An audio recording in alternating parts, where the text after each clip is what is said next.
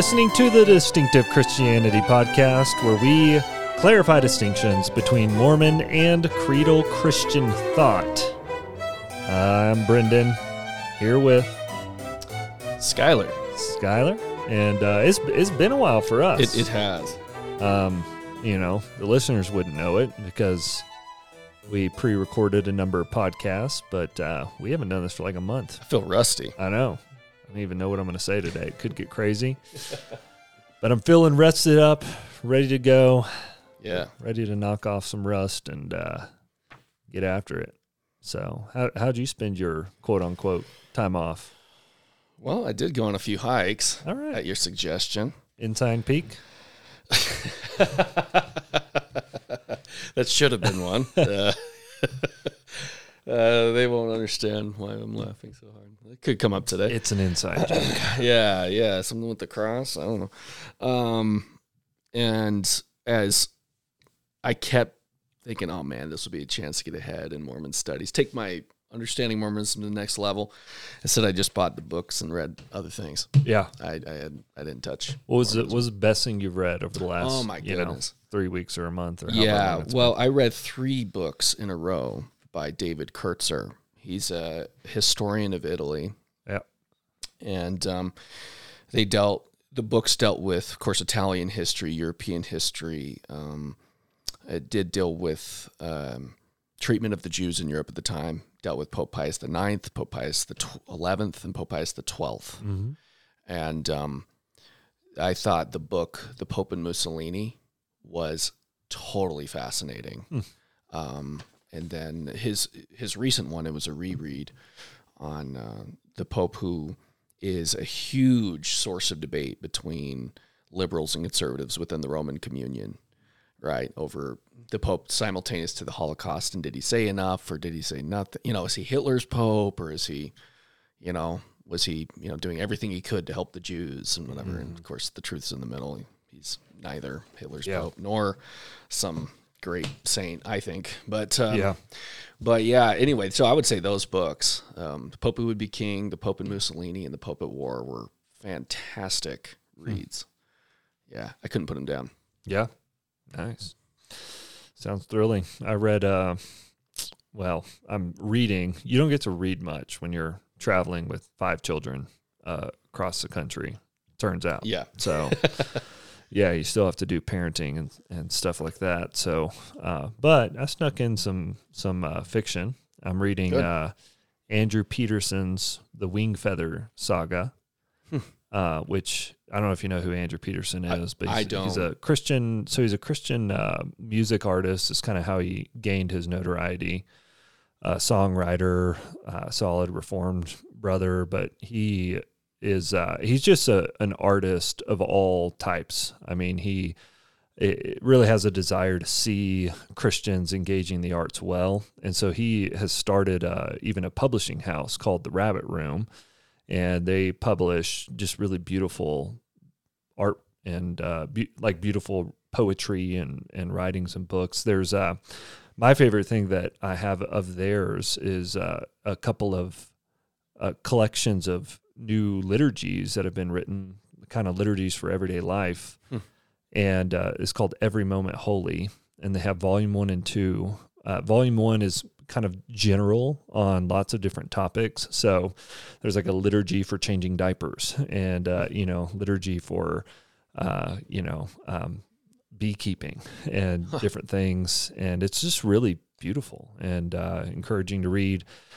And then the second volume he did the writer, this isn't Andrew Peterson, but it's just out of his publishing house, but he did one on death and suffering. And so it's a bunch of liturgies on death and suffering. And then there's a third one I saw that's just now about to come out, 3rd volume. And I mean, these are pretty thick volumes. They have lots of liturgies in them, and it's just good. It's the kind of thing I think, it's different than what a lot of my reading typically entails. And so it's refreshing when I go to that kind of a thing. But in any case, Andrew Peterson wrote a fiction series called The Wing Feather Saga, and it's actually been really popular. And it's well written, great storytelling.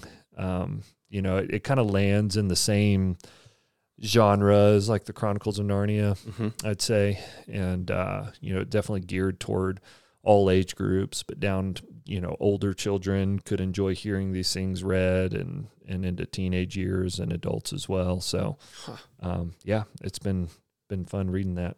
In your opinion, is it as good as Narnia, better? I don't know Not yet. quite as good? I need to get through it Okay. before I can decide. Just curious. Yeah. Mhm. I mean, it's more theologically sound than Narnia. I can tell you that for sure. So, but yeah, not any hints of universalism or anything. I have I had mixed feelings about Lewis, of course, coming out of the LDSism, because I'm like, man, any Christian thinker that LDS general authorities can comfortably quote must not be Christian enough. That was kind of my bias. And it was prejudice, I admit it, Yep. And then I got his book, Miracles. Yeah. And I'm like, okay, I get it. Lewis is awesome. Yeah. Like he can be so great, but yeah. But at the same time, quirks, man. He does. And so I find myself kind of definitely in the middle of, like, there's the Lewis accolades, just Lewis. Oh, yeah. And then there's people that, call him a heretic and cast him out of the kingdom and hate him. Yep. And I'm like, I'm neither of those. Yeah. I like him on some things. Yeah. But I love the Chronicles of Narnia for sure. And anyway, so it's been good reading that. Hopefully I'll get through it eventually. But yeah, so I've heard his space trilogy is pretty cool too, but I haven't never read it. I haven't read that one. Yeah. He has a lot. I mean, he was prolific. And I've read Mere Christianity, and I've read what are some of the other ones? The Problem of Pain. What else? The Four Loves. But I don't think I've read Miracles. I haven't read the Screwtape Letters, which is I like this kind of like letters. one of the ones you're supposed to read, Yeah. But I'm not the biggest fan of Mere Christianity. Yeah. I mean, it's fine. It's good, but though there is this weird, like, Apollinarian streak that I don't think he knew he was being, flirting with heresy. But the best bit I don't think it's in a Mere Christianity is his stuff on pride. Yes. That's just, man, so absolutely. good. So anyway. The Great Divorce. Sorry, that's the one. I really like The Great Divorce. And The Abolition of Man. Those are also some really good ones. Yep. Classics. Okay. Well, back at it. So let's get into it. We've got some good stuff coming at you today. A big one. So it is on the crucifixion.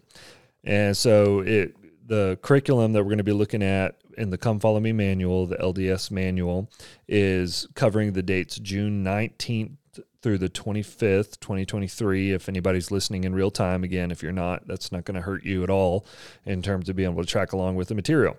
But this is covering Matthew 27, Mark 15, Luke 13, and John 19. And all of those, generally speaking, are covering the crucifixion narrative. So all the way from the stuff with Judas to Pilate, to the death of Jesus and everything in between. And so, the synoptics all have very similar accounts going on in those different things. John 19 includes, of course, the similar details, but always from kind of that different angle. Always feels like more of a personal eyewitness angle, and John always seems to be inserting different kind of theological applications and more obvious way, I guess, than what you see in some of the synoptics who feel a little more just historic in the way that they're writing. But in any case, it's covering the crucifixion. And so that's what we're talking about. So the subtitle, if we just walk through this LDS curriculum real quick, is "It is Finished." And What is finished? Yeah, what is? Progression's not. Progression, yeah. So, anyway, but we both had noticed, and you mentioned this before we came on, so I think it's worth reading. They always put the little bit at the top for the person who's teaching this lesson in the Sunday school lesson, and it's always just a little encouragement of some sort for the Sunday school teacher. And this week it says, Begin your preparation to teach by prayerfully reading Matthew 27, Mark 15, Luke 23, and John 19. So far, so good, right? And then comes the next part that we would very much disagree with. Seek to live worthy of the Spirit so that you can bear powerful witness of the Savior and his atonement. So anyway, we know, I mean, we have ideas of worthiness and, an evangelical creedal Christian worldview, but we know the LDS understanding of what it means to be worthy is different than what we're talking about. We're talking about in response to the gospel that we've received. You think of Paul in Ephesians 4, live worthy of the calling to which you've been called. And so there is that sense of worthiness, but it's in response to the objective reality of the gospel and what Christ has accomplished for us, and in the indwelling of the Spirit that had nothing to do with our performance or seeking or ability or anything else. So for them to say, seek to live worthy of the Spirit, we know what they mean by that is if you want the Spirit, you better be worthy for the Spirit, right? The Spirit isn't given objectively apart from what we do. It's given because of what we do. Right. And so, as you, I guess, read this from an LDS perspective, you're supposed to be seeking to live worthy of the Spirit so that as a teacher, you can bear powerful witness of the Savior and his atonement. It's so weird, And I just even say as a preacher, as a teacher, there is a sense in which I think teaching is a serious calling. Sure. James 3 makes that very clear. Not all of you should be teachers, because teachers are going to be held doubly accountable for the things that they teach. But every week that I get up to preach and I get into the pulpit, I've studied throughout the week, I have things prepared, I feel totally inadequate. I feel as if I am unworthy to be stepping into the pulpit, and to have this sort of thing, like hopefully you've been worthy enough to bear powerful witness to the Savior. It's like, no, the Spirit bears witness to Christ, to the objective reality of who he is. That's and what right. he's done. Not our worthiness. It's as if it's dependent on our subjective this or that, for the Spirit to then bear witness to the truth of what happened. I don't know. It's And when are you worthy enough? Yeah. How do you know? I mean, if you are, Paul says, "I'm the chief of sinners." I mean, All right, so we get into the Teach the Doctrine section, and I'm going to move through this pretty quick because I think the faster we can just kind of get it turned over to talking about the meat of what we're going to be talking about, which is really the cross, and how does that relate even to the atonement and everything else again. But here we go. Jesus Christ's willingness. This is the subtitle covering Matthew 27, Mark 15, Luke 23, John 19. So this is supposed to be just generally covering all this. Jesus Christ's willingness to suffer shows his love for the Father and for all of us. All of us. Yep. And then it goes on to encourage the class to do this exercise where they're going to understand how the Savior's suffering and death on the cross demonstrated his love by doing this activity. Each class member is going to take a paper heart, and they're going to be invited to write on their hearts a phrase from 1 Corinthians 13, 4-7, that describes charity. And then they're going to search Matthew 27, Mark 15, Luke 23, and John 19, and write on the other side of their hearts a few verses that show how the Savior demonstrated the love described in the phrase that they chose. Yeah. Notice, do you think there's any irony in their mind? Yeah. Ezekiel, what? The Spirit writes the law on our hearts. Their activity, the week of the cross, they write a phrase they like on their heart and determine how Jesus fulfilled what they see in the phrase they chose. Yeah. I don't know. Yep. Yeah, and it's a little weird. Yeah, and it's interesting how, and this is a trait of what we've talked about in theological liberalism over and over again, to look at the cross and immediately go to love. And there's not a jump to talk about the justice of God. And I'm not saying that they don't talk about justice, because I know that they do in a different sense than what we would. But still, on a practical street level, it's like, let's go straight to love. Let's bring in 1 Corinthians 13 when we're talking about these texts that are talking about the crucifixion of Jesus, and kind of focus that fundamentally on how Jesus loves us because he was willing to suffer for us. And basically, how does that inspire you to be a more loving person, right? Yeah. And why not earlier in 1 Corinthians, when it talks about the cross? I don't know. Mm-hmm. Yep. And then they're supposed to pull up art. So the manual encourages, under the additional resources, some different art pictures, some different images, and class members are going to read the verses that describe the event that are depicted in these different pictures. And it says they could then share their thoughts and feelings about these events, including how the picture helps them better understand the Savior's atonement. So I just made a little bit of a note on this. And by the way, I'll just tell you right now, I am not anti-Christian art, okay? I'll tell you, I'm not, I know that you're really dogmatic about images of Jesus. I am leery, but not as dogmatic as you are. Sure. But Christian art in general, even take images of Jesus out of the equation, I love. I mean, I love looking at different depictions of biblical events in history, generally speaking.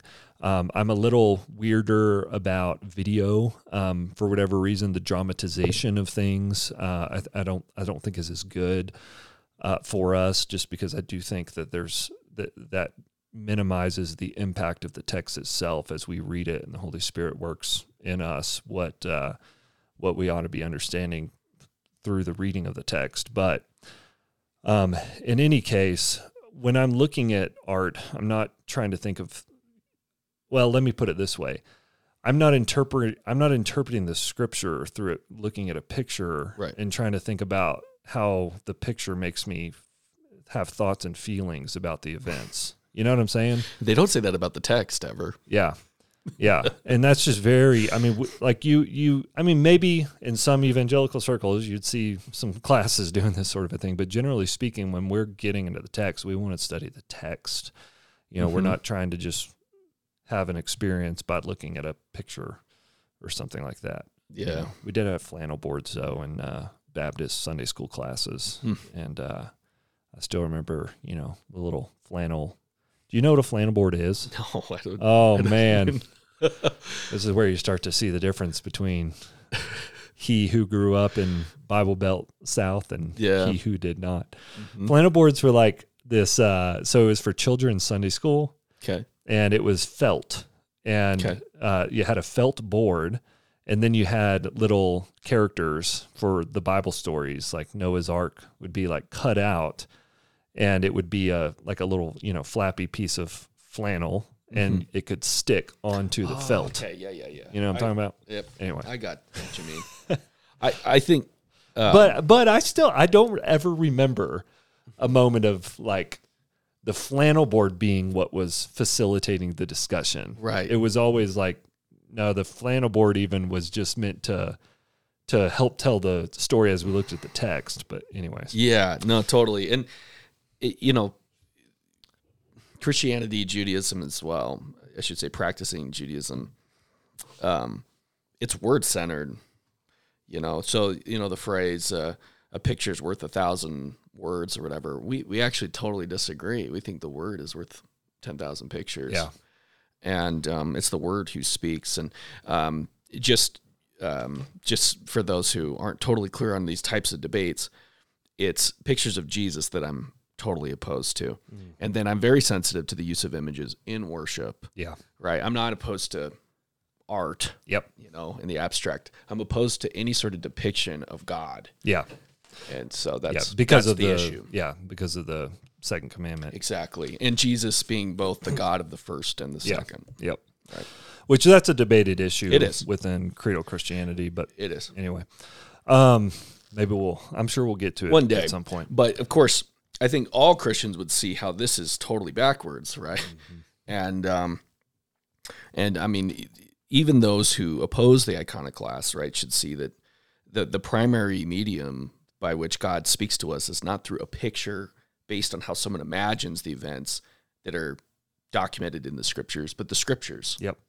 Yeah. Let's study the words, right? Right. Not pictures that were someone else's idea of how things might have looked. Exactly. And then obviously, the kind of issues that creep in too, where we start to make Jesus in our own image. That's the white capitalist Swedish Jesus, right? Or, the black Hebrew Israelite Jesus. Or no, it's where we start to imagine, we get more attached to our image of who he is. We are to be conformed to the image of Christ, not seek to conform him into our personal preference of image.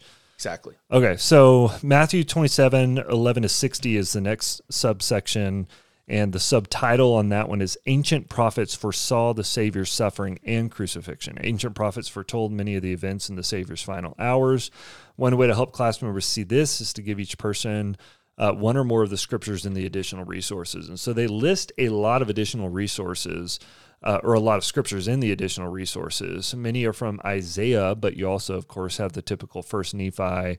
There's two from First Nephi there. Notice not in a row. Yeah, kind of dispersed throughout. Yep, for sure. Put it on the same level. And then under the additional resources, scriptures that foretell the trials and death of Jesus Christ. And anywho, so that's one of the, I believe those Nephi passages are probably the ones where it uses the phrase or the word cross even, and that's been something that's been disputed within the Book of Mormon. I could be wrong on that. I'd have to double check it, but let me look it up. I'd be a little surprised if it didn't or wasn't one of them. While you're looking that up, I'm going to move us on so that we can get to the meat of this stuff. So the next subsection is covering some of the points that highlighted opposition within the text, and the subtitle is Opposition Cannot Stop the Work of God. To help class members faithfully face opposition as they live true to their faith, you could invite them to read verses describing the persecution the Savior faced. What do we learn from the Savior's responses that can help us face opposition? I'm not going to comment extensively on this, but one of the traits that you do find within LDSism is this narrative of, one of the symbols of us being the true church is the opposition that we've had to face over and over again, and these different miracles that have happened for God to deliver us through that opposition. And I'll just say, from an evangelical or creedal Christian perspective, we would look to the scriptures to try to figure out who the opponents of God are in the first place. Not just how do we, in this abstract way, deal with different opposition that comes, but what is the source of the opposition? Who are the ones who are seeking to stop the work of God, and how is that understood biblically speaking? Yeah. And we just recently did a dive into a text that I think speaks very relevantly into this in Ezra. Were you with us on that? I think you may have been on Ezra 4. Ezra 4 verses 1-6, and Ezra and Nehemiah are showing opposition against the work of God over and over again. And I think what's fascinating is what Ezra shows so clearly in that text. And you go look it up, Ezra 4 verses 1-6. Is that the opponents of God are at the core those who do not properly worship Yahweh as he has revealed himself in the scriptures. That's who the opponents of God are. So who is stopping the work of God? It's those who are not rightly understanding who Yahweh is and worshiping him as the one and only true God. Right. According to the Shema, Deuteronomy 6, there's only one God. There is no other. And so those who are the opponents of God, who actually provide opposition against the work of God, are the ones who don't truly worship Yahweh. And what's so fascinating is the nature of the opposition that you see in Ezra 4 isn't a casting of stones in the way that you see happening in these particular texts, of course, that they're drawing out in Matthew, Mark, Luke, and John. But the opponents of God actually try to warm up to the people of God and say, we worship Yahweh too. Right. Just like you do. Just like you. We're the same as you. Yeah. And, Ezra actually gives us a hint in that text that these people of the lands are the people that we see in 2 Kings 17. So go look that up. 2 Kings 17, I think, starting in verse 25 down to around verse 35. That should get you in the range. And what you see there is that the people of the lands were people who, as pagans, turned Yahweh into a god just like all of their other gods, and really, brought him down and humanized him, made him look like them, act like them, talk like them, made him in their image. Yep. And he said he has a wife. And then said, we worship him. We worship him like you do. And the true people of God say, you do not worship Yahweh, because Yahweh has clearly revealed himself in the scriptures. And if you're worshiping anything other than who Yahweh is, according to the scriptures, you're not worshiping him. Right. So anyways, just from a credo Christian perspective, and of course we don't say this to be mean or rude. We say this just according to the truth of the Bible. Right.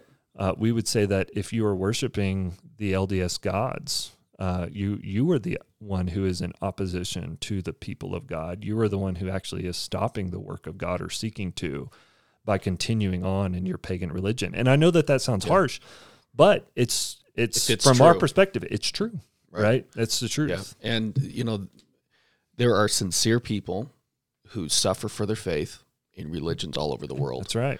So it's not like a surefire way to find the truth. Yeah. We even do a lot of mission work in Sri Lanka.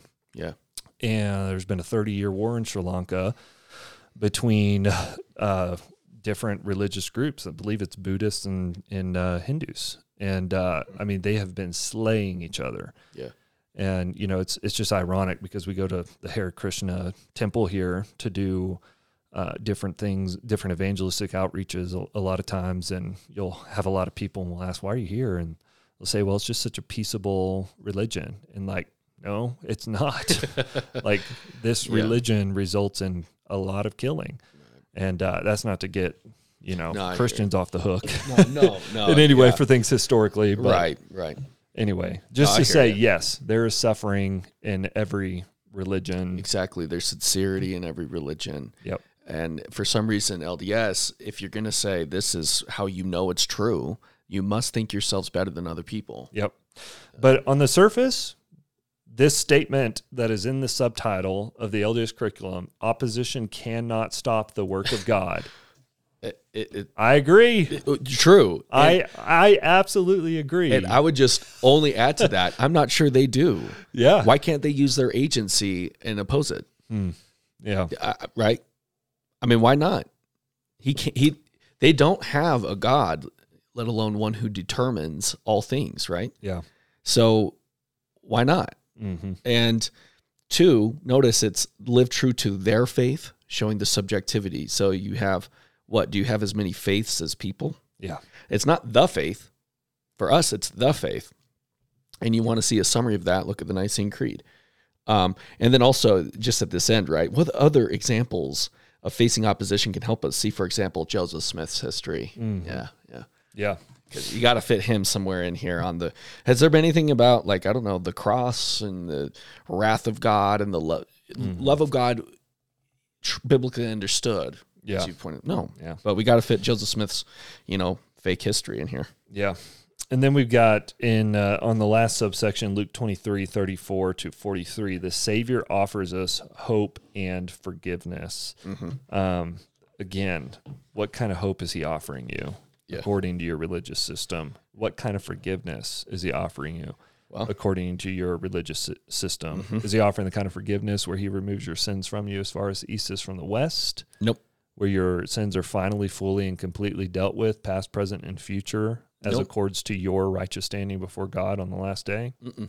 No. No, they do give specific answers in the seminary manual, as we'll get to. Yeah. And then it says, even in his final moments, this is just talking about the particular example where Jesus says, Father, forgive them, for they do not know what they are doing, to those who are crucifying him. And it says, even in his final moments, the Savior continued to offer hope and forgiveness. I don't know if you want to make any comments on that a little bit before we get into all the other stuff we have. Well, once again, it's not a finished work. That's what's funny. They named the entire lesson, it is finished. And like we said, even for Jesus himself, it's not finished. He still has more to progress.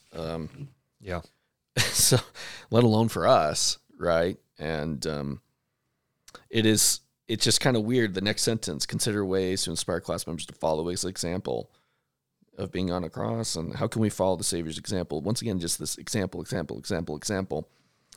And they do include the Joseph Smith translation footnote, meaning the soldiers who crucified him, which, I remember hearing a few people say that meant that it didn't include the Jews. But, yeah. Yeah. Okay, so just a brief note on, and we'll get more into this in a little bit, but just a brief note on how we understand these chapters from a credo-Christian perspective. Everything in the Gospels is leading to this moment. That's why this is at the end. It's the climax. It's the pinnacle. It is the moment that we've been waiting for, the moment that Jesus goes and dies on the cross. And you see, as the apostles begin to develop this theology and this apostolic witness and teaching, especially in the Apostle Paul, but definitely in all of the apostolic writings, you see this testimony to the significance of the cross, the crucifixion, what this was all about. And this becomes the very heart and center of the Christian faith, is what Jesus accomplished on the cross. And we have already talked about the atonement in a number there was the Easter episode, and then last week we talked, I guess it would have been last week for people listening, but we talked about the atonement because of the way that the LDS faith tends to ground the atonement in the activity that occurs in the Garden of Gethsemane. But here you have Jesus on the cross itself. And how did they deal with this, Skylar, from an LDS perspective? How do they handle the crucifixion of Jesus? So, in just looking for more detail, looking at the seminary manual, let me just kind of lay out some of this. It says, of course, as you study, seek to increase your desire to be more like Jesus Christ as you learn from his example when he was crucified. Yep. Not even here can they just leave themselves out of it. just let it be. Establish a sense of purpose. So they really want a sense of purpose on this lesson. Have a unified purpose that's clear to both teachers and students, can increase faith and give direction and meaning to the classroom experience. Okay. As you study the Savior's example, seek the guidance of the Holy Ghost to help you desire to be more like him. And then they do this timeline, experiences prior to and during the crucifixion, in which they lay it out. And I want to bring up, this ties with the last episode as well. They include in the timeline, he suffered for the sins of the world in Gethsemane. Okay. He suffered for the sins of the world in Gethsemane. Then they have, of course, the betrayal, the trial, et cetera, et cetera, et cetera. And then they say, he hung on the cross. That's it. He hung on the cross. Nothing about sins of the world, on the cross. Yep. They want it both ways. They want to say the cross is an essential part of the atonement. Yeah. But once again, they focus when it comes to suffering for sins in Gethsemane and him dying, they will just say, yeah, of course he died on the cross. Yeah.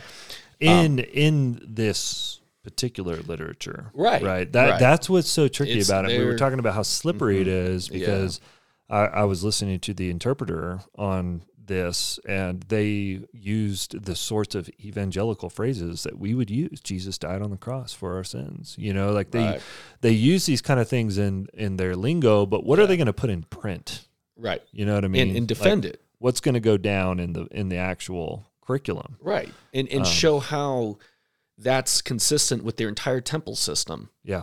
And consistent with their view of the thief on the cross, as we're going to get to. Yep. Like, it'll be like, yeah, he suffered for sin, but not even the sin of the thief. He's got to become righteous. He couldn't, just be forgiven. I don't know.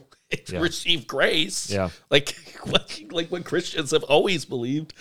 So, yeah, it's weird. They talk through both sides of their mouth. Yep. I don't understand how anyone cannot see that at least has absolutely happened. Yep. I mean, the cross was absolutely taboo when I was a kid.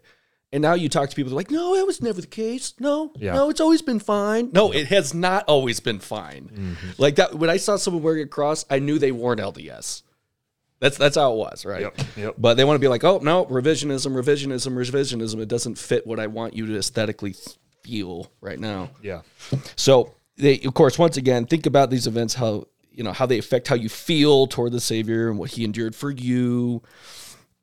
And then they land on the thief on the cross. I want to come back to that. But here's where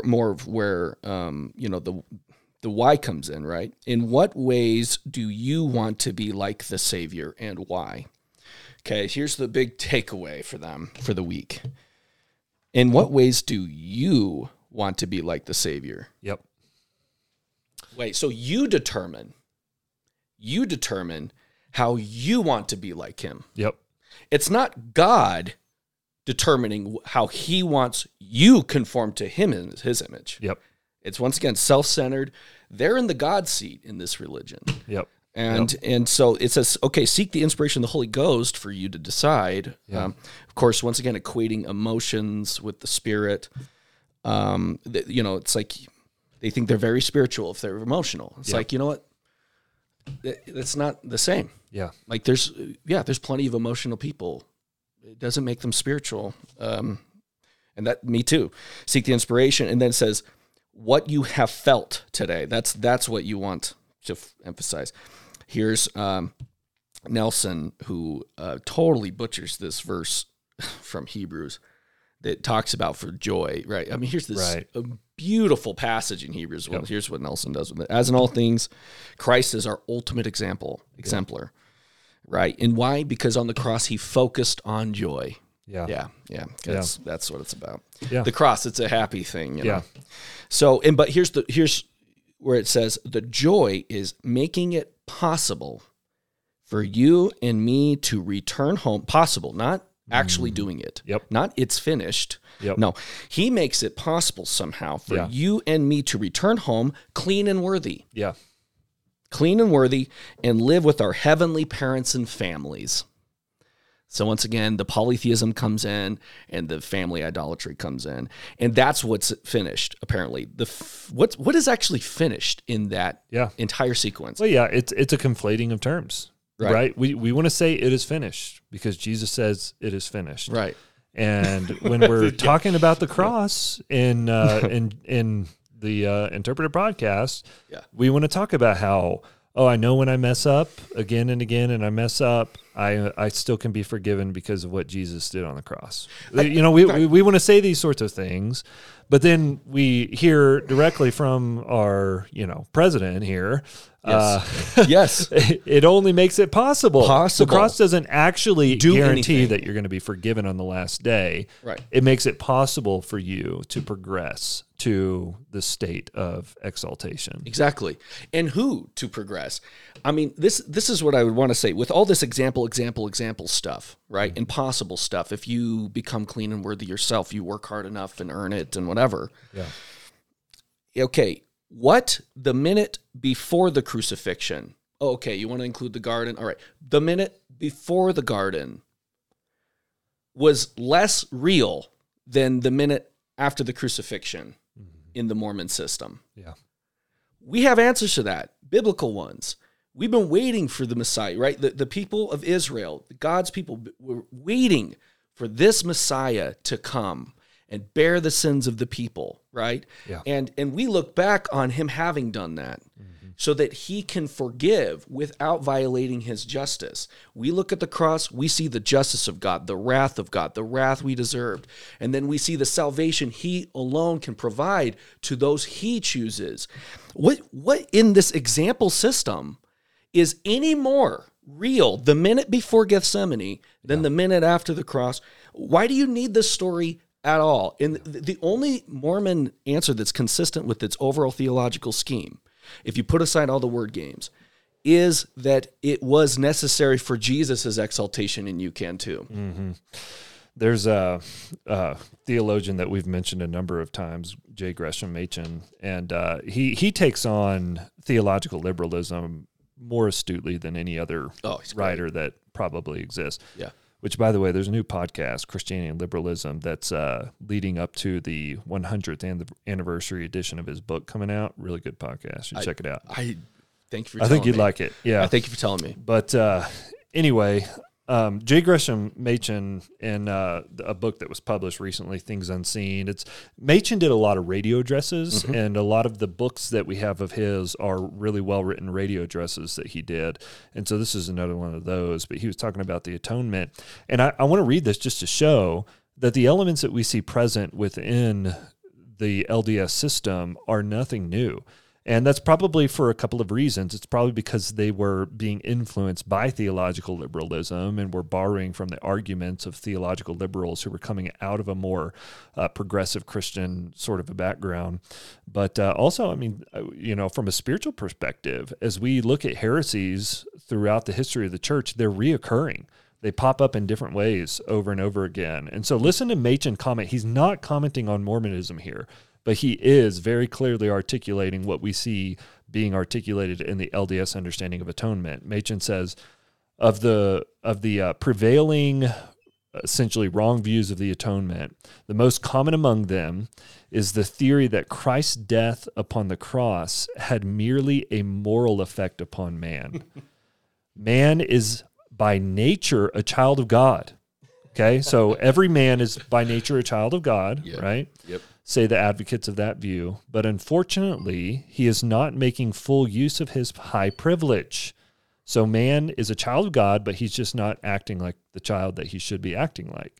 He has fallen into terrible degradation, and having fallen into terrible degradation, he has become estranged from God. So it's about this relational estrangement. You are a child, but you've been relationally estranged. You need to be made at one. So that's why when you hear LDS people talk about the atonement, they tend to highlight this at one meant, this at one meant, this at one meant. Totally bogus, but right? Yeah. We'll get to that someday. Yeah, which we would not negate that the atonement accomplishes reconciliation. Absolutely. But that's not, well, I don't even want to say it's not fundamental, but it's not all that there is. Right. And I think the better word, and Machen makes this point as well, is maybe perhaps even other than atonement, we should use the word satisfaction. Sure. That Christ's work was a satisfaction of the requirements of the law because of the holiness of God. Right. And I should say, when they do that it's more Richard Rohr than William Tyndale. That's why I made that snide comment, barely.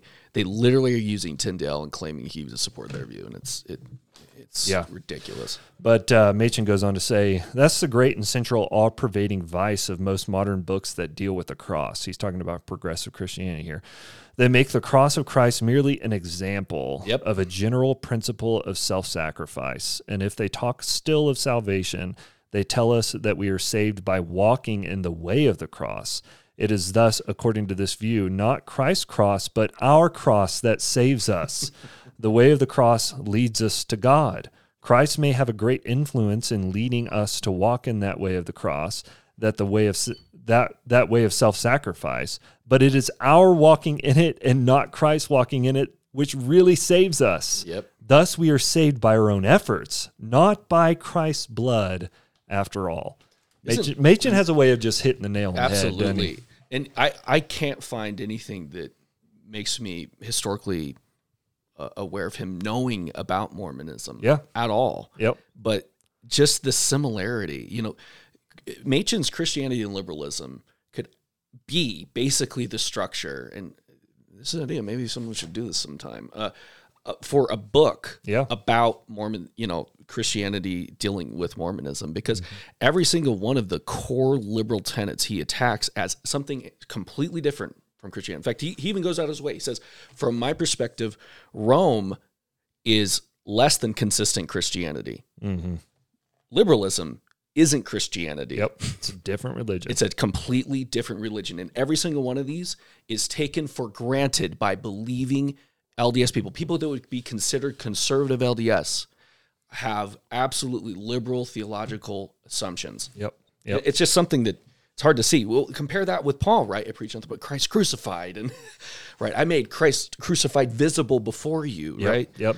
And I'm gonna move us along because we're trying to keep the time in place here. But I know you have a lot of good stuff on how this all relates even into the symbol of the cross. And one of the LDS tenets, of course, is to not display crosses, at least up until recently. Of course, as we've mentioned, we've seen some BYU students walking around with crosses hanging down from their neck. That's a new thing. Yeah, something's changing here. But the reason that they don't display crosses is for the very reason of what we are talking about here. It gets into their understanding of what the cross is, that they often will say something along the lines of, we don't display crosses on our necklaces or whatever else, because we display the cross in our internal lives and the way that we live, So it's this example following. We display the cross by our sacrifice, our self-sacrifice, and the things that we do. And of course, that ties into their understanding of the cross being the example by which they live their lives,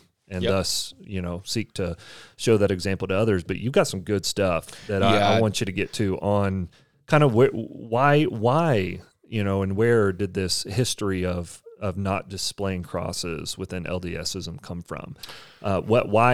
Why have they kind of, in their history, not really had a lot of the cross? Right. And I guess part of what's interesting about that story is that wasn't always the case. Yep.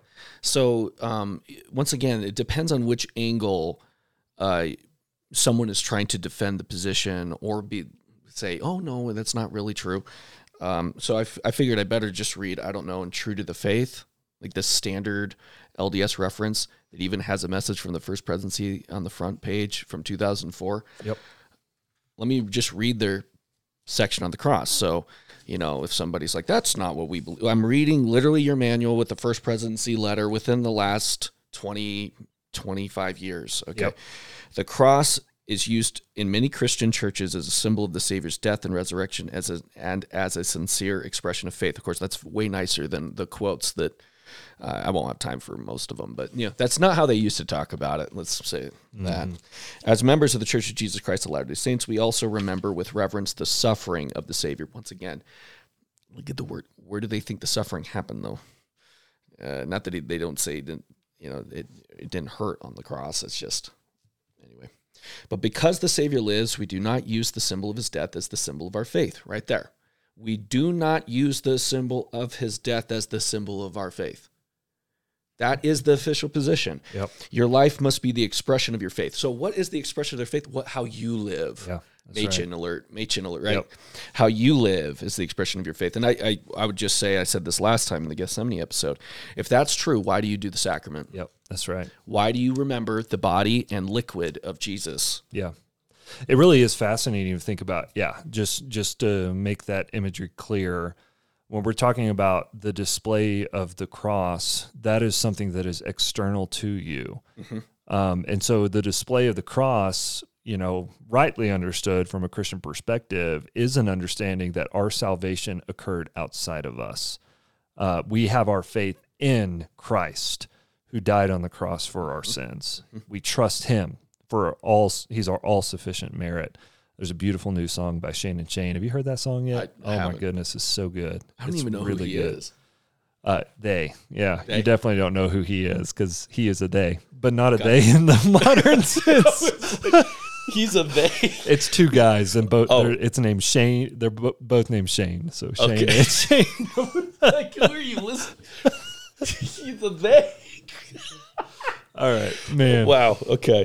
This is mercy 2023. All right. So no, sorry, they. I haven't heard them. They. Yeah, it's gotcha. a they. Yeah, two he's. Plural. There's two of them. So, we're not giving up our language yet. No. So anyway, but so just the cross being something that's external to you, that may serve as a symbol that you would look at and you would remember Christ died for my sins on the cross. Yeah. Versus this LDS understanding that, no, we don't do that, because you shouldn't be looking outside of you for the object of your faith. You should be displaying it within you. Right. So it's this internal, my faith is really whatever is occurring within me and my own obedience and my own service and my own sacrifice. That's ultimately the object of your faith within a LDS system, is internal. Yep. And so you just see it even in that little statement, right? Yep. and why they don't display crosses. Absolutely. And man, there's a lot there. A lot. Oh man. There's so much I want to respond to that, but yes. Yep. Remember that when you were baptized and confirmed, you covenanted to take upon yourself the name of Jesus. All right. I can't resist. Just one thing. You think your life is the expression of the faith. Okay. How about Jesus saying the most important commandment is the Shema, that there's only one God? How about that? Do you guys live that? Yeah. You have, how many, if they're all married, were they polygamist? Bruce Arpaconki says polygamy is going to be restored in the millennium. Like the fact that monotheism has never really been there. I mean, people say maybe the Book of Mormon. Okay. No, you guys do not live what Jesus taught. Yeah. So stop it. What they mean is nice white Jesus. That's what they mean. They mean nice guy. Like you just be nice. Yeah. It's like, okay, there's a plenty of people in history that told people to be nice. Why do you focus on this one? Right? I mean, just being nice is okay, fine, but yeah. And I don't think Jesus even was always nice. But anyways, as your associates observe you, they should be able to sense your love for the Savior and his work. Okay. The only members of the church who wear the symbol of the cross are Latter-day Saint chaplains. Why I'm including that is, think about it, the only members of the church who wear the symbol of the cross are LDS chaplains who wear it on their military uniforms to show that they are Christian chaplains. And Michael Reed actually shows it's because of the limitation legally. They don't fit. That's the closest thing to it, and they can't do the Angel Moroni yet. Although the Veterans Administration does allow them for tombstone, like if you say LDS served in Iraq and died, they can get an Angel Moroni on their gravestone. So if that were to happen, that's what they would wear. But it's just anyway. So I just wanted to show that, but that has not always been the case. So let me try to make this really quick because I do want to end on the thief and the cross because that's where it matters most. That's where you see that it's not finished for them. And Christ did not accomplish anything, period. Yeah. Right? He's an example of a continuing process of progression. Okay, so there's two stories here, and they do interweave, and so how do I get this simply? You do have the cross displayed all the time in early Mormonism. Most interestingly, with magical stuff. Yeah. So the Smiths were, of course, into the occult, into magic, and they had magical parchments, and there are crosses on them. Mm-hmm. So the cross was Brigham Young's daughters, John Taylor's funeral. Even a couple of the temples are in cruciform shape, and I believe even the original logo have had one. So it's interesting because like a Bushman will say, well, there was a lot of anti-cross Protestantism in America at the time as well, so we're just like them. But it's like, but you weren't like them. Yeah. You actually early on did. And, so where did the taboo come from? We don't have time to go into maybe a bonus episode sometime, but in 1915, there was a proposal for the Ensign Peak, which is, it's a very sacred site for LDS here in Utah. In fact, it was a natural temple. They would do endowments there before they had a functioning temple building. And the LDS Church actually proposed a cross monument there. And that brought out quite a bit of pushback, though there was some from the top, mostly from the bottom, from the members. So, like, for example, there was a member of the LDS High Council of the Taylor Stake in Alberta, Canada, who wrote to, in fact, Nibley, who was a general authority at the time, who presented the first presidency letter to the Salt Lake City Council for this monument. And just as an example, he said that he was super bugged by the proposal from the church. And he says the original cross is the Egyptian Ankh, right? And that he had personal revelation that the cross is Lucifer's symbol. It means there's no preexistence of the spirit. So that's what supposedly God told him. So there was all sorts of pushback. It eventually failed, where maybe because of the division on it, they just let it fail. There was also a lawsuit from some rabbis in Salt Lake City about, separation of church and state or whatever. Yeah. So it didn't end up happening. But what is interesting is that when there was a dedication of the park there, Gordon B. Hinckley actually mentioned this incident and was happy it didn't happen. I'll put a link to it in the show notes for those who want to double check this. And they actually ended up putting an obelisk there. So, okay, that's fine, but not a cross. So that's what's interesting. So when did the taboo become formalized? And it was in the presidency of David O. McKay. We have people writing him letters about, girls are buying these crosses downtown Salt Lake from a company. Is that okay? Remind what years roughly it was the 40s, right? Right. That's when we start seeing. Yeah, that's when we start seeing it become top down, right? Not just bottom up or mixed at the top and mixed at the bottom. Yeah, no more crosses. Right. Coming from the president of the church. Exactly. And where opposition to the cross became institutionalized, which is, like I said, way later than you'd think, where David O. McKay would say Latter-day Saint girls should not purchase and wear crosses. Crosses are purely Catholic.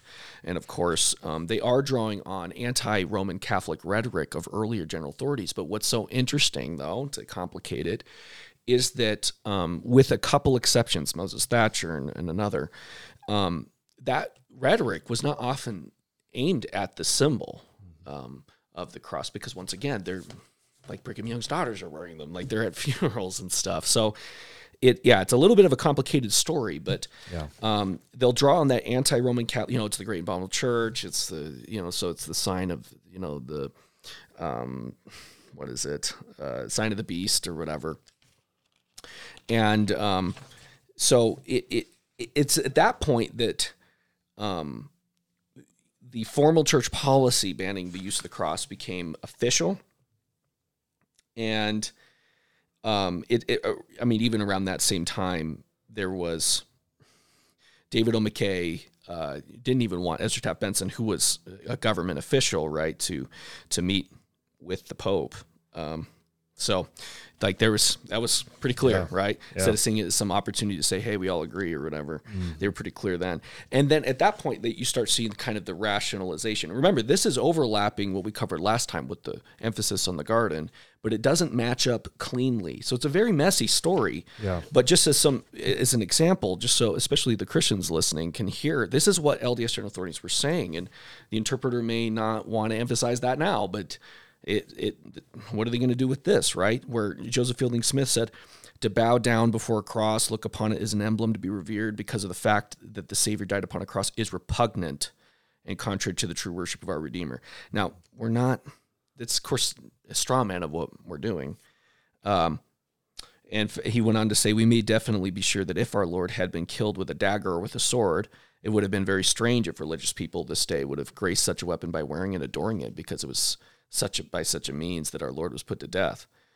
So once again, this isn't close. And of course, there's even examples that Michael Reed includes where you have in art, you had a painting that included crosses in the distance in the painting. Mm-hmm. And when they had this painting done for the Joe Smith building, that's not there anymore. Yeah. Somehow the cross has disappeared. Right. And then two examples in manuals where there's quotes that included, a phrase about the cross that they edit out in manuals, official manuals. So this, they can claim now that, no, it never, whatever. No, it was. And then they can say, on the other hand, they want to say, well, it came out of anti-cross polemics among Protestants, which unfortunately there is some truth to, right? Yep. There are two examples I'll put in the show notes where Protestant churches put crosses up and mobs came and burned them. Yep. Burning crosses. That has a great history in the United States. Yep. So that is unfortunately true. But at the same time, that actually isn't true as an explanation of the Mormon taboo. Mm-hmm. And so, it's funny. One little thing, then I'll move on to the second story and make it faster. I got to see my stepmom recently, shout out to her. And she told me, growing up here during the Benson years and all that, right? Like I said, did you ever, I just said, you grew up here and your father was a priest, So did you ever, I'm just like, am I crazy? Did you ever see an LDS wear or display a cross in your entire life? You went to school here, you grew up, you went to high school, you've lived here your whole life, basically. And she said, absolutely not. No way. It's like a cross. It's like when I wanted to be a rebellious teenager with my neighbors when they started, that's what I would wear, like it was a way to signal you weren't LDS. Yep. And that didn't come out of nowhere. That's not made up history. So yeah, I know they want to minimize it now, but we're not going to let them. Yeah. Yeah. And even just case in point, when you listen to the Interpreter podcast and the text that's being covered is very clearly the passages that are explicitly talking about the crucifixion. Somehow the first 15 to 20 minutes is all on what happened in the Garden of Gethsemane again. Right. And so, yeah, this isn't just theoretical. It's not like we're just making this stuff up. It's coming from somewhere. Right. And, and one of the things we're talking about is like, what is the why? Like, really, what is the why? I know of course, they're going to give the answer, well, because the cross is displayed in our lives and things like that. But I just wonder what more is there that they want to not only not display crosses, but center the atonement in the Garden of Gethsemane versus what occurred on the cross. Like, why does that need to be a particular distinction? And I still don't quite grasp what the reasoning is behind why they want to make such a big deal out of that. Right. And I think there are definitely social issues. It might be, and I'm shooting from the hip here, it might be one of these ironies where they are being consistent theologically. Yeah. Because they really don't have a use for it. I mean, I think if they could just write Jesus' story, it would end in victory in the sense of no shame, no, what I'm talking about, just the straight trajectory, like what was expected by some. Yeah. And there wouldn't be shame. There wouldn't be, hell. Yeah. I just think. Is it because the cross creates such a problem for them? Is that the reason for the general neglect of it? I think for some. Yeah. I honestly don't get the impression that most LDS think through it. Yeah. I mean, I really don't. I think that's why I lean into the social explanation a little more here. Yep. But that being said, people who do, like the general authorities, I think they have theological reasons for it. Yep. I don't think it's just an aesthetic reason. I don't think it's just a social distinctive. I think you do have people who have theological reasons, and then within that range, you have this push either to distinguish LDS from everybody else by emphasizing the garden and diminishing the cross. And for those who want quotes, we read them last time, where they will even say, people who think he suffered for sins on the cross, that's not true. That's what they would say before. And then when they want to minimize the difference and be like, oh, we're just like you. We're just another, I guess, Protestant church. Then you minimize that and be like, no, it's been there the whole time. So I don't know. To me, it's kind of like when they use the excuse of the Lord's Prayer, and it's like, I'm glad you guys don't say it. Yeah. Because it's not true of you. Yeah. And I'm glad you don't emphasize the cross, because it doesn't really apply to you. Mm-hmm. Yeah. Like if you literally have that view of God and of man and of the Bible, all the things that we've been emphasizing throughout the year, you probably shouldn't emphasize the cross. Mm-hmm. You don't really have a context in which it has meaning. Yeah. And even in this very lesson, we see that he's an example of salvation. He's not really a savior, and it's not really finished. He's an example of one who's still progressing. Yeah. And of course, from a credo-Christian perspective, the cross is significant because the death is significant. Yep. The bleeding out, the giving up of life, the punishment, the wages of sin being death.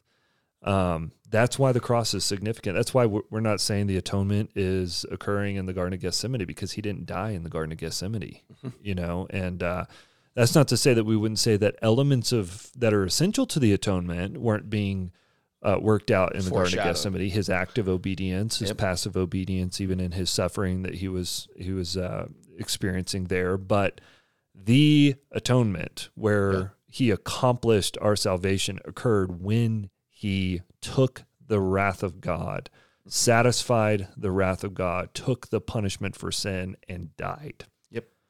That's the cup he's referring to. That's right. It's not in the garden. He's talking about the cup he's experiencing then. Yeah. He's looking forward to the cup he will bear. Yep. And that's and in order to understand all of this, in order to really understand why every single gospel is leading up to this moment where Jesus is crucified, you have to know your Old Testament.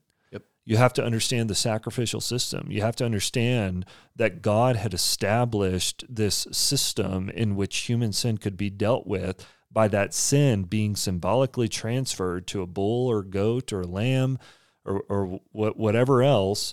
And there even was the exercise of the sinner coming to the temple, laying his hands on the bull, and his sins in a symbolic way being removed from him onto the bull, and the bull died. The bull wasn't in a garden bleeding out somewhere because he was stressed about what was happening. That wasn't atonement. Atonement was when the punishment was administered to the sacrificial object, if you will. Which under the Old Testament system, of course, bulls and goats were never ultimately sufficient. Those are all pictures of what is coming, which is Jesus. He's the pinnacle of it all. So all of the Old Testament is leading up to this moment where Jesus comes into the world. And that's why every single gospel is like just anticipating and leading up to the death of Christ, because it's in the death of Christ that the death blow to sin is administered in the lives of those who trust in him. That's where he deals with the sins of his people, is on the cross when he dies. And so you've got to have that sort of understanding to really fully, I think, grasp what's happening in the atonement. And of course, that's what you see occurring in the epistles, is the apostles are working out this theology and are teaching the church. Here's how all this fits together. Here's what Jesus accomplished on the cross. He accomplished our salvation. He who knew no sin became sin for us, that in him we might become the righteousness of God. He's the one who accomplishes our salvation, and our only hope is in him. Yes, absolutely. Colossians, this he set aside, nailing it to the cross. All of our sins, all of our iniquities dealt with. And so in what Jesus accomplished on the cross, we as his people, by trust in him, can know forgiveness of our sins and the righteous credit that he earned in his life as if it were our own. And that's our only hope, right? So that's why we love the cross. Yes, and we see that so clearly in the forgiveness, the atonement received as a gift by the thief. That's right. So here's we cannot finish without this, which is not mentioned in the Sunday school manual. Okay, but it was discussed in the seminary. And I want to read David Ridge's comment on that as well. His commentary that we've talked about quite a bit throughout the year. They have a note saying that Prophet Joseph Smith, and I just want to read just the citation first. So notice when we cite something, that is in some journal somewhere, or some very technical source of a journal or a sermon, or notice they say, oh, come on, you have to cite the mainstream 5 sources or whatever, right? Well, in the manual, they cite a discourse 11th June 1843a as reported by Wilford Woodruff. That sounds pretty technical to me. Mm-hmm. So when I do that about Joseph Smith saying Jesus is a white man, they say, that's not doctrine. But when they do it, I guess it is. I don't know. So note that Prophet Joseph Smith taught that when the Savior referred to this thief being with him in paradise, he was teaching him that, quote, I will be with thee in the world of spirits and will teach thee and answer thy inquiries. Mm-hmm. The last thing Joseph Smith wants is actual salvation given. And keep in mind, to heighten the point, the scripture includes where he says, right, we deserve what we're getting. Yeah. This is someone who's deserving of the punishment of crucifixion in the legal system of that time. Yep. And Jesus says, no, today, not waiting forever, today you will be with me. Not I will give you an opportunity, I'll teach you, and then if you apply it well enough, if you're worthy and clean enough, I'll give you the chance. Oh, there's no mention of heavenly parents and families forever. That's right. No, he says, today you'll be with me And that's in paradise. critical, the words with me. With me. In an LDS system, because Jesus is going into exaltation. Exactly. In an LDS way of thinking. This thief has not progressed at all. That's exactly it. Is Jesus in the spirit paradise of the LDS system? Yeah. No, he's in the celestial kingdom. Yep. He said, today, you're going to be with me where I'm going. Yep. And here's this. And I know we could go off on paradise maybe some other time, but it's the point. He's going to be with Christ. So here he says, David Ridges, it is a common belief that the thief on the cross went to paradise. This is not the case. So Jesus said he will, David Ridges. Remember, this is supposedly the one true church of Jesus. And yet notice, throughout this year, whenever Jesus says something, they often don't care. Yeah. Shema, he says there's no marriage in heaven. Yep. We've, 2 dozen examples of Jesus clearly teaching something. Yep. Right? If you don't forsake your family and come to me, right? You're not worthy of me. Yep. No, he goes on. Our Bible dictionary, so now David Ridges decided the LDS Bible dictionary explains this. It says, the Bible rendering is incorrect, period. Yep. That's all you get? The statement would more accurately read, so their Bible dictionary doesn't help elucidate the context so we can understand the words of Jesus. Mm-hmm. Their Bible dictionary is there to say, no, Jesus was wrong, apparently. Yeah. Today shalt thou be with me in the world of spirits, since the thief was not ready for paradise. So what was finished? Yeah. What was finished? Yeah, but that still doesn't work in an LDS system because Jesus can't visit the people who are in the lower levels. If I'm not mistaken. I mean, that's what I've been told anyways. So maybe so. So my understanding is that people in higher levels can visit the lower. Yeah. But only the lower, down to the second is what I've heard. Maybe. That Jesus can only go down to second tier. Oh, yeah. But not they will first. say that about the telestial, that they won't see Jesus ever. Yep. You're right. Yeah, well. Anyways. Yeah, but the point is, he said, today you're going to be with me. But he's not ready, according to David Ridges and the LDS Bible Dictionary. No doubt with his humble attitude, this thief accepted the gospel, which would soon be taught by missionaries in spirit prison. Yep. Yeah. So once again, this is on It Is Finished. This is what the seminary menu. Like the Savior, we can complete what the Father wants us to do in our lives. And here's another thing too. You talk about honor, shame, all that.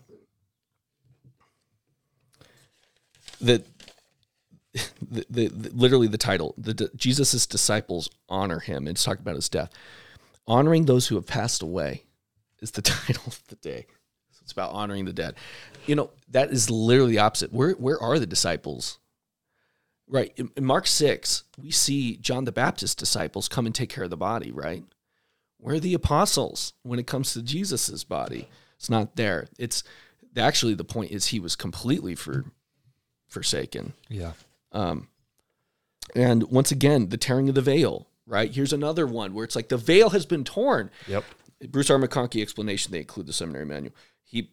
All people become eligible to pass through the veil into the presence of the Lord to inherit full exaltation. Jesus Christ has made it possible for us all to return to Heavenly Father's presence and become like him. Dallin Oaks says, Jesus' atoning sacrifice gives each of us the opportunity to repent of our sins and return to our heavenly home. His commandments and covenants show us the way. Yeah. Once again, Jesus is not the way. His covenant show us the way we have to follow ourselves. And his priesthood gives authority to perform the ordinances that are essential to reach that destiny. And our Savior willingly experienced all mortal pains and infirmities so that he would know how to strengthen us Yeah. in our afflictions. Yeah. There's nothing finished. Go read John 14 again, right? Right. I mean, Jesus is talking to his disciples saying, I'm about to go away. And Thomas especially is, where are you going, Lord? How are we going to know where you're going? And Jesus doesn't say, well, I'm leading you there. Just follow me where I go. I'm going to give you the opportunity to get there. No. Jesus says, I am the way. I am the way. The way is made in me. I am the way. If you're in me by faith, you go. You're there, right? Right. Anyway, so yeah, last words there, Skylar. Yes. Yeah. I will put in the show notes a source on the cross was a symbol for Christians in early Christianity. It was not some Constantine conspiracy or whatever. For those who are interested in that, it'll be there. And why has it always been our symbol? It's in the texts, for one, and B, because this symbol of shame is the symbol of victory. It's the symbol of the justice of God and salvation as a gift to the people of God. The justice and love of God. Yes. Meet at the cross. Yeah. Right. The same moment. I thought Romans 3:21 through 26 would be a way to end here. The center of the whole Bible. But now the righteousness of God has been manifested apart from the law. Although the law and the prophets bear witness to it, the righteousness of God through faith in Jesus Christ for all who believe. For there is no distinction, for all have sinned and fall short of the glory of God and are justified by his grace as a gift through the redemption that is in Christ Jesus, whom God put forward as a propitiation by his blood to be received by faith. It was to show his righteousness at the present time so that he might be just and the justifier of the one who has faith in Jesus. Amen. Next week, Matthew 28, resurrection. See you there.